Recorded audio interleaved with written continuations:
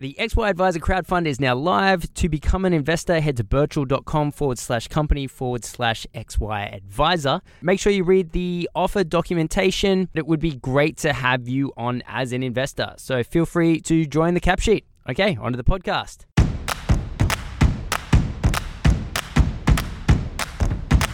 Welcome to the XY Advisor podcast. To join a global community of financial advisors sharing and learning with one another to drive the positive evolution of financial advice, head to xyadvisor.com.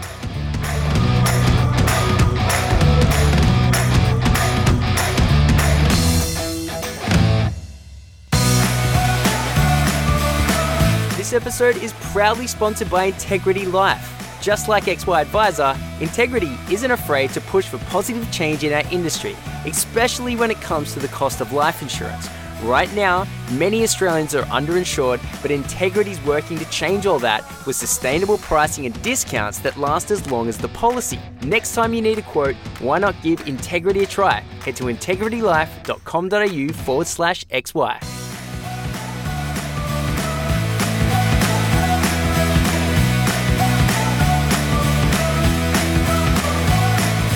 G'day, how's it going? What do you know? Strike a like. Clayton here from XY. I'm with Matt down in Melbourne. Mate, thanks for joining. Absolute pleasure. Great to be back on the show. Yeah. So the Advice Tech Report has come out. I've had a little bit of a look through. There's a couple of things I kind of wanted to go through. First and foremost, this is like the third or fourth year that you've put this out, right? Yeah, this is the fourth year that we've done it. And as my colleagues like to say, it's certainly the biggest and the best report we've done so far. In fact, it's so big that we've had to split it into 2 volumes. So there's now a Advice Tech Report, which looks at, I guess, the trends that are happening around the industry, as well as a supplier's guide, which is equally, if not more interesting from my perspective. Yeah, right. What was the thinking, I guess, if you go back a handful of years to why Netwealth wanted to start delivering these kind of reports? Like, what was in your mind or the team's mind that said, actually, we want to figure out what's happening in the broader sense for financial planning and technology? Yeah, it's a good question. So as a business, one of our key values is curiosity. So we've always been really interested in what's happening both domestically, what's happening overseas, and more importantly, what can we learn and what can we then share back with the community? And at our core, we often get asked the question, are we a wealth management business or are we a tech company? And there's no really good answer for that, to be honest. I think any business this day, if it's not utilising tech, probably has got a relatively short life. So I think we're definitely both. But, if you look at the tech side of things, we do play a fairly important part in an advisor's office as far as their tech stack goes. And really that sort of curiosity around how do we integrate and what's the ecosystem look like that we participate in? How can we help advisors understand it better? And how can we hopefully try and improve the industry through sort of the insights we're able to get and drive greater efficiency and increasingly now better client engagement? Yeah. What clients expect has just exploded over the last, handful of years. I mean, the last decade especially, but I mean, it is what I expect from, a company when I purchase a service now is extremely high. I mean, recently becoming a dad, my wife gets me a 10 pass for CrossFit, right? Because, you got to watch out for that dad bod. And the CrossFit company doesn't give me a call, right? They just kind of give me this login and I get no real communication. It comes from a do not reply email. And I'm sitting here going, this is a really poor user experience. Now, that's just because I am now expecting to understand what's happening immediately, right? With all of my engagements, with all of my interactions, with everything that I deal with in life, I want the person who is providing me that service, whether it's a professional service or whether it's even a tech service, right? Whatever it is, I want to understand it without a user manual. And I want to feel like, especially if it's a service. If it's a service, I want to feel like someone knows about me as an individual, right? So I didn't know who to email. Eventually, I figured out the online system. But I realized that my expectation of what I wanted and what was delivered was drastically apart. And I think, Clayton, just on that, from a digital experience, unfortunately, that is probably better than many digital experiences than financial advisors are providing at the moment. The fact that you got an email and you got to log in, that's actually a long way ahead of where some practices are at, and that's a real concern. And to your point before, and it's probably one of my most overused quotes these days, is that our service expectations are set by the last best experience we had. So if your last best experience was with Facebook or Netflix or any of the big tech companies, which inevitably it will be these day and age, that's what you expect from all of your service providers. And that is an extremely high bar. That's a really good point. Yeah. You're exactly right. That's probably why I was expecting so much and I was disappointed. And at the same time, I understand that these guys aren't a multi-billion, multinational dollar company. And yet I've just got that inherent expectation. And so with what advisors deliver, I mean, the expectations for what advisor has to deliver to all segments of the market has been increased, right? To compliance and regulation, to clients themselves. I think it's definitely difficult. And so to your original point, it was because the expectations are higher and rising quickly. How do we use technology to fill in those gaps? Because it's a must now. It's not a case of, maybe a decade ago, maybe a little less than a decade ago, people sitting around learning about how to put tech in their practice. It's way beyond that. It's going to be hard to deliver advice unless you're using technology. And so to your point to your report, I should say, what are the most obvious signs of an advisor benefiting from tech? Yeah, it's a good question. And to your point, there is many different areas that you can enhance your business using tech. So it's not easy just to focus on just client engagement or the back office efficiency. It really has got to be pervasive in pretty much every part of your business. In fact, through the report, and we've tried to divide the different suppliers and providers into different segments. We've identified 26 different areas within an advice practice that can be enhanced using technology. Yeah. So with a choice of 26, you need to try and understand, what that means for you and your business, but also where do you start? And that's where it can become really confusing for a small business or even a big business.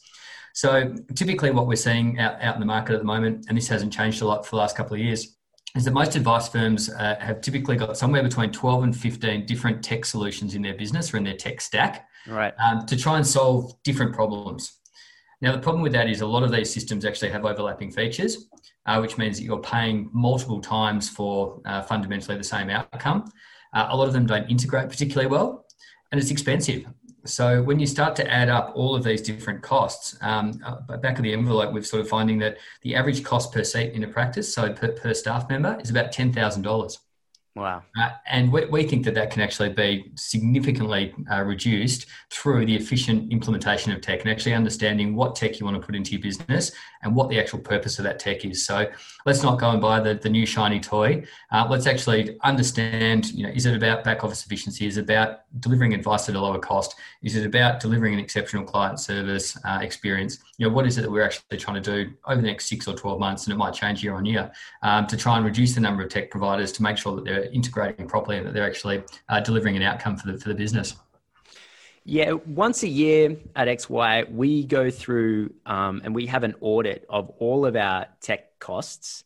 And then we say, does Zoho do this? Right? Because I'm not sure if you're highly familiar with Zoho, but it took me a few years to come around to start using this product. But what they've done is they've achieved sort of this size and scale now where they just have teams dropping in new apps on a regular basis that you don't actually have to pay for. As long as you've got your sort of annual subscription, there's these new apps that are constantly dropping in. And so each year we're able to cut 1, 2, maybe 3 or 4 different tech, line items on our P&L and move it across into Zoho, which saves us a bunch of money, but also allows the different functions or the different parts of the business to talk to one another, because that's a huge part of it. Like if the average, did you say the average was around 10?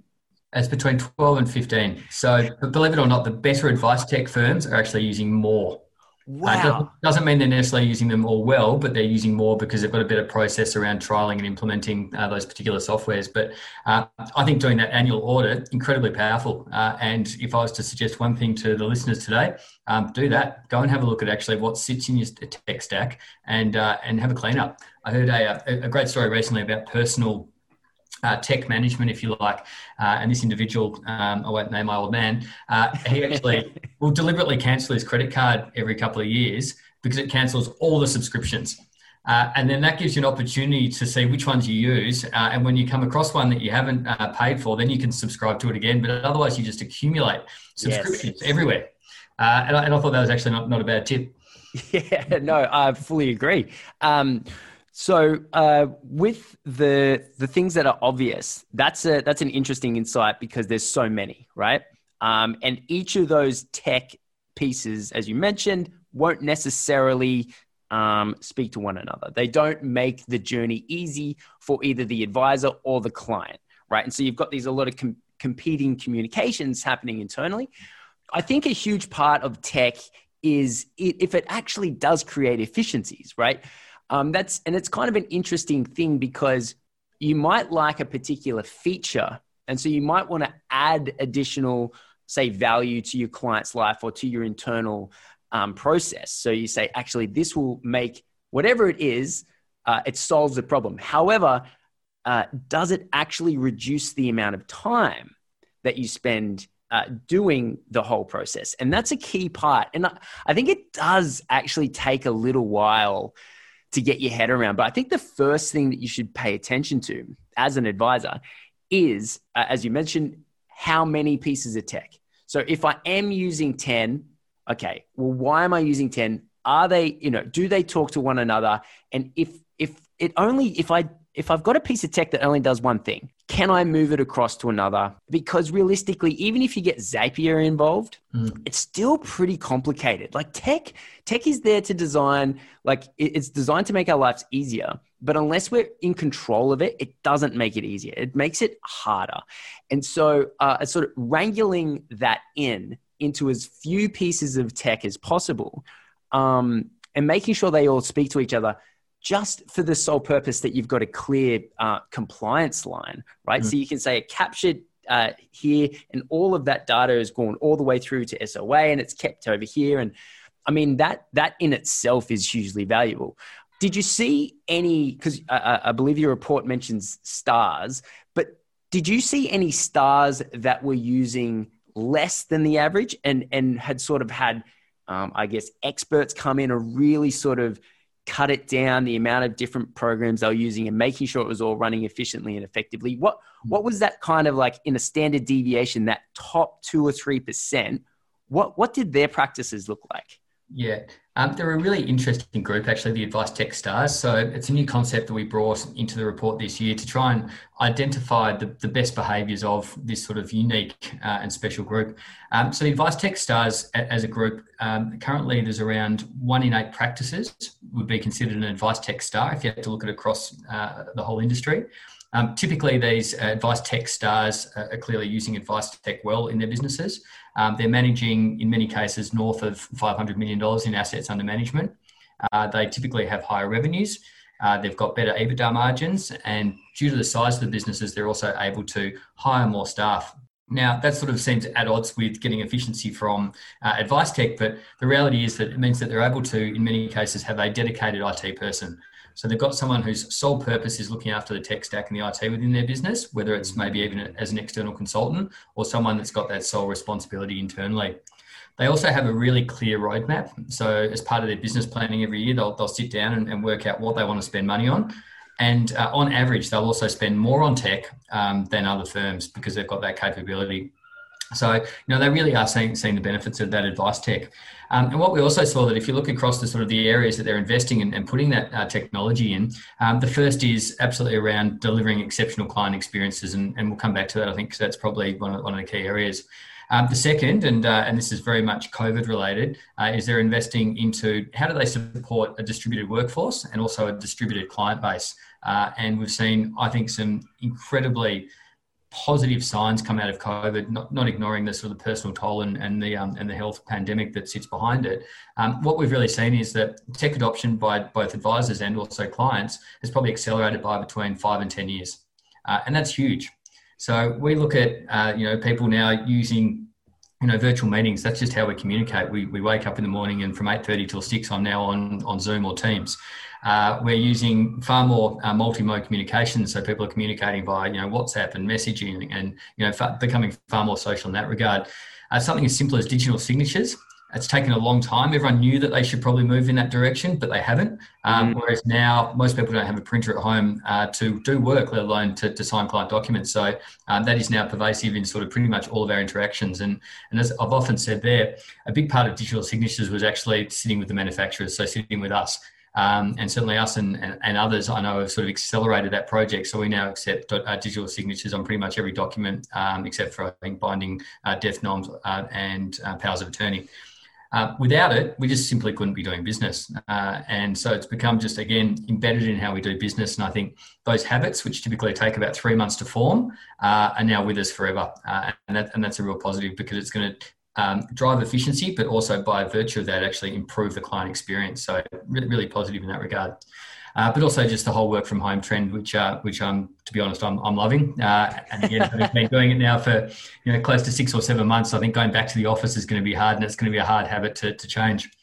So that one's a bit of a given. And the other one that's quite interesting is just capitalising on new revenue streams. So looking at how do they move into adjacent services or offer new services, to those existing clients. So Robo is the obvious example, and we can chat about that because I don't necessarily yet think it has a place in Australia, but it might be mortgages or accounting or bookkeeping. So the whole range of different areas that advisors are looking at that they can enable using technology.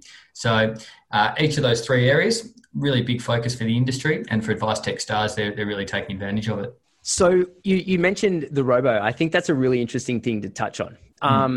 See, the conversations that I have with advisors is they're saying, okay, how do we deliver as much value to their clients as possible? So it's almost as if, and XY has largely grown in conjunction with this pursuit. It is, what can I do to add value, right? Because the more value I add to a client's life, the more revenue I can earn as myself and get more clients, right? So there's a bunch of really important reasons to do your job as well as humanly possible. And it often comes down to, how do I improve this part of my service, or how do I improve that part of my service? On the flip side of that, I see a lot of the market talking about scaled advice or robo advice, right? Episodic advice, I think is the new term. Yes, episodic advice, right? And so to me, and the conversations that I'm having, that would be the complete antithesis of what advisors are aiming to do. They're aiming to become more valuable and play a bigger role in their clients' lives, not to do this transactional episodic advice. So I'm interested to see where you think the future's headed, because we've got robo advice, and you mentioned you don't quite think it has its place in Australia yet. I've been thinking that for a while, but I'm also interested to see, when do you think it would be valuable? And more importantly, how an advisor can add that to their repertoire to add more value to more people. Yeah, and I think defining robo is important. In Australia, robo really means automated investment service. And to be honest, there's a whole range of ways you can do that.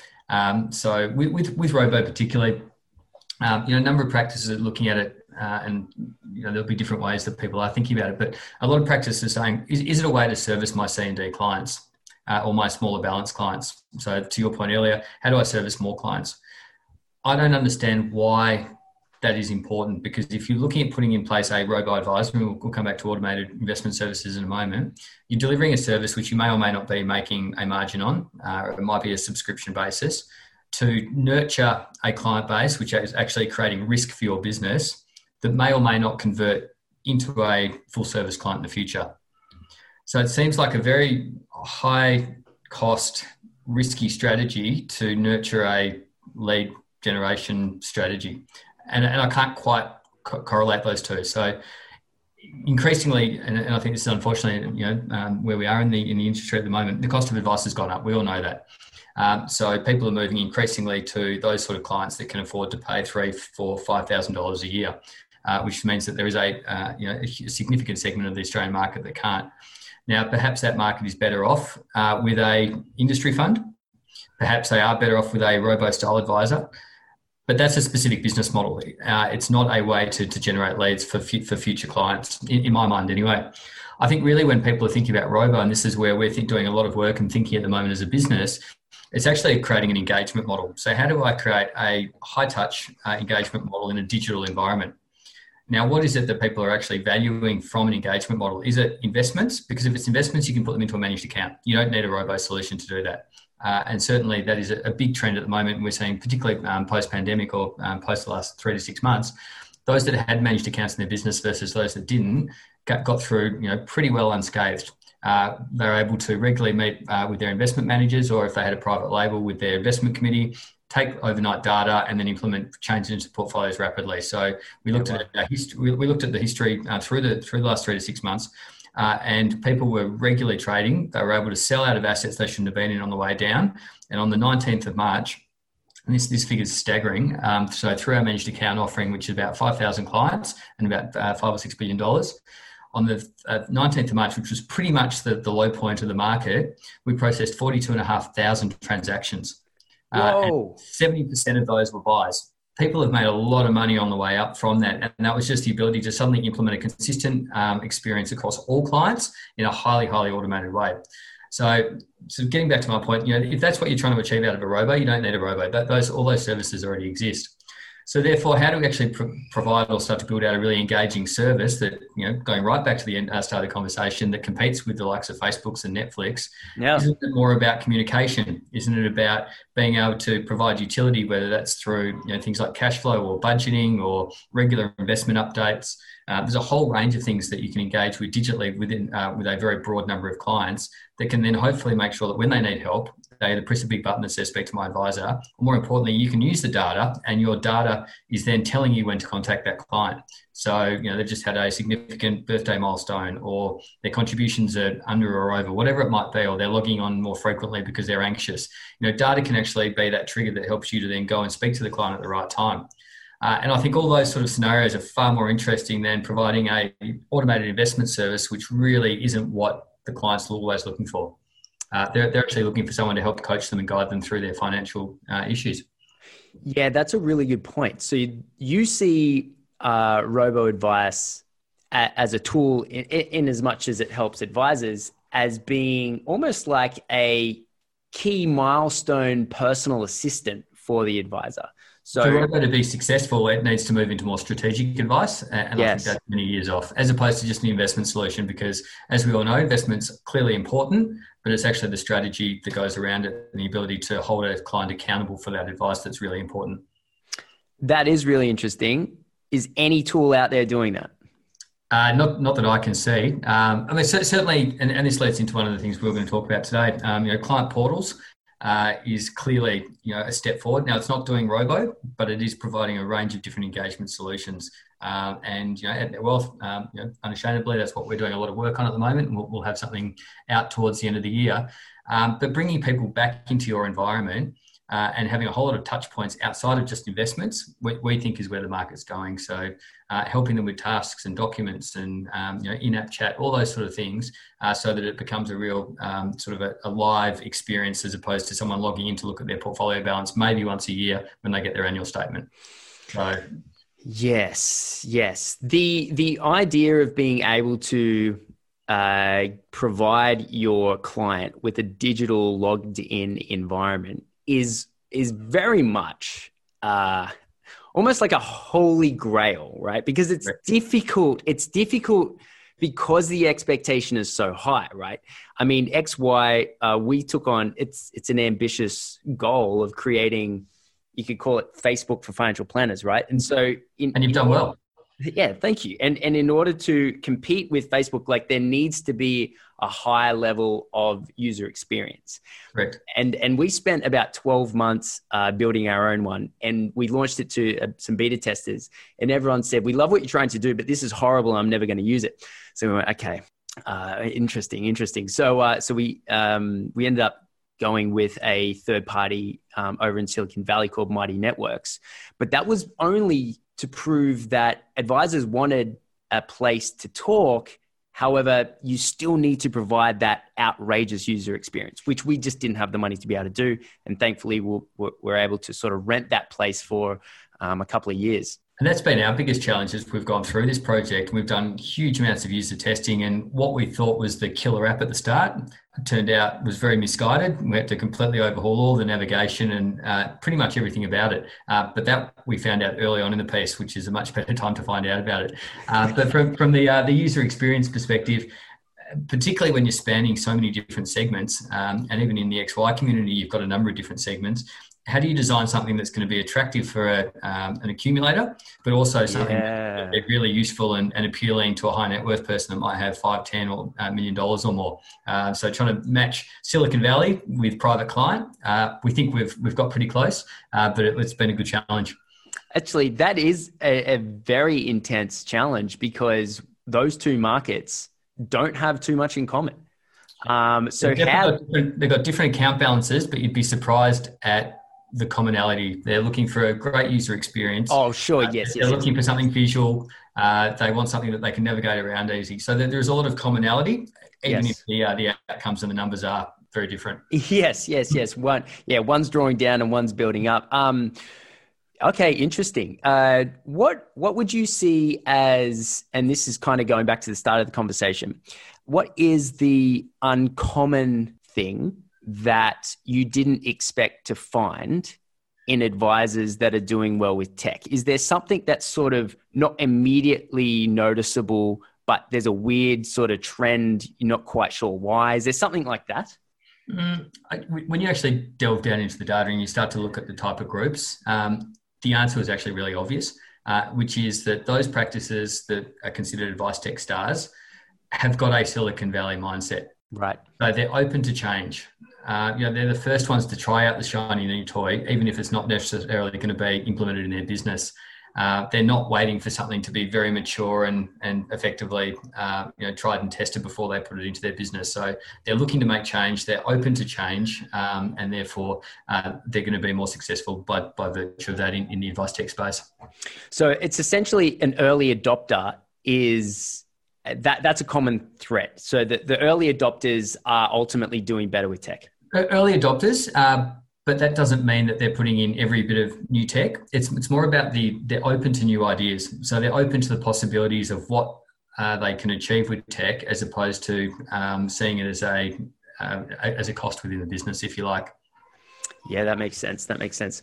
I'm interested to hear what you personally think about the future of financial advice in this country.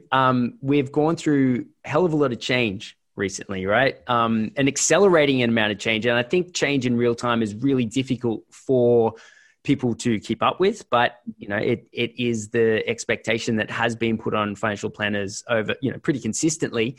What do you sort of see? I think I saw a report come out today. It was, licensee fees are now on average about $40,000, give or take. I'm surprised it's that low, actually. Yeah, because I'd seen something earlier done by the FPA that would put it closer to 60, right? So what do you see as, the trends over the next sort of 5 years? Who knows in 5 years, over the next couple of years. There's a whole range of things. The industry is still incredibly fragmented, and that's an environment that we actually really enjoy playing in because people are, again, open to change. They're looking to make change. Across the industry, we're seeing a blank canvas approach to the future. So people are actually taking the opportunity, whether it's a new licensee or having to change their business model around regulations, to actually say, okay, well, where do I want to be in 2 to 5 years? And what does my business look like? How am I going to get there, and who do I want to partner with? Because I think even the landscape as far as sort of who's available to work with has changed dramatically over the last couple of years. So that's a real positive. From a licensee perspective, we're seeing what I'm calling sort of people moving on to their second and third marriages. So there was the initial sort of movement from a lot of the big institutional groups. Grass was greener, they made a jump, and it may have been to a small group of maybe advisors that they were friendly with, or it may have been to another larger independent. For whatever reason, it hasn't worked out. And they're now looking at sort of what the second and third steps look like. So there's still a lot of movement, and it's not like everyone's just going to say we've got 18,000 advisors, they've all moved licensees, that's where it stops. It's far from ending, and we're still seeing a huge amount of movement. I think there's a big growth at the moment in self-licensing, and I think that's being driven again potentially by some of the disappointment that people have felt with some of these sort of larger groups. But likewise, we're also seeing some really good quality, larger national groups emerging, becoming even stronger, and having the financial resources to actually, spend time on educating their advisors about the technology available, as well as all of the sort of educational standards and ethical requirements that they need. So I think licensee land is still going to change a lot over the next couple of years. From an advice perspective, we've talked about it, that, COVID has been incredible. A lot of advisors have been wanting to make changes for the last 2 to 3 years. And since we've started the report, every time we look at the same metrics about intention to use, I intend to use this over the next 12 to 24 months. It's all the big ticket items. And yet those numbers have not changed at all up until now. So people have had best intentions, but just not acted on them. Whereas now we're going to see some really significant change, I think, across all of those key metrics. I think data is going to play an increasingly big part in advice through client portals and being able to sort of drive what we call actionable insights. But also it's the first time really in probably ever that there's solutions out there that can bring all of the clients' data together and start to actually give them that whole of wealth view. And that's really, really exciting from our perspective. And I think we will start to see a lot more episodic advice. So it means engagement models are changing, but that advisors will need to be able to provide one-off advice. So I need help on my mortgage, I need help on insurance, whatever it might be. And not every client actually wants an ongoing relationship, but they want to know that there's someone there to talk to if they need help. So I think we're certainly going to see a number of new tools coming out in that space. On the licensee front, the FPA came out and said that they're not quite sure if the licensees are going to exist. Do you have a view on that? Oh, look, I was surprised actually that the FPA did come out with that view. It sort of came out of nowhere. Normally these things sort of get discussed and talked about and you get to a point, whereas I think that comment or that position probably blindsided a lot of people in the industry. I don't necessarily have a view on it. I think that the model that they're talking about is the one that exists overseas. Yeah. It's quite specific. And again, there's various sort of forms of how it looks overseas. So the UK independent groups aren't necessarily independent. It just means that they can use a broader list of providers, but not the whole market. So it's actually very complex to compare. But I think licensees play a critical role. And I think importantly, it's going to be around helping advisors across things like practice management. It's going to be things, making sure that they maintain their compliance standards. But I think like many other things we're seeing in the industry, it needs to move more and more towards a user pays model. So there's no point having advisors pay for things and pay, $60,000, $70,000, $80,000 for services that they may not actually need or want. So how does that model change? I don't think we're going to end up in a subscription model, but yes, certainly being able to have a bit of granularity around what they want and how they access it. Yeah. And I think as clients have expected more, I think even advisors now expect more as well. So if advisors are paying for, let's call it practice management help, right? Mm-hmm. Well, what are they actually receiving? And previously it probably wasn't that discussed. It wasn't that critiqued, but now you've got, individuals like Sue Viskovich and Stu Bell and like a whole number of these types of people who can really help with practice management. And so is the licensee providing that level of value, or should the individual advisor be spending that money on individually going out and sourcing that kind of value for themselves? That's a question that is very difficult to ask and answer.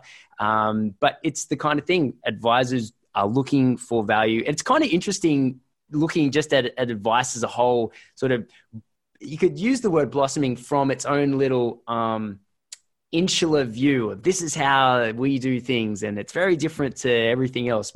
And now a lot of these regulation changes has forced it to enter into this open market of, oh, wow, this is actually how all professions operate, and, EBITDA and things like that, which wasn't really necessarily spoken about even just a handful of years ago.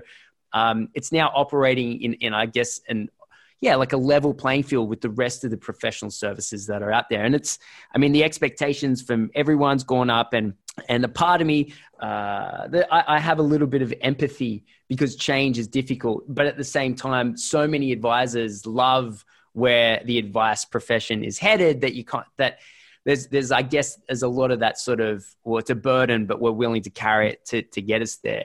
Mate, just to leave us, on a high note, what's the plans for, Netwealth? You mentioned very briefly at the, what's coming up in the end of the year. What can you sort of give us? There's always heaps going on at Netwealth, but there's a couple of big things we're working on at the moment.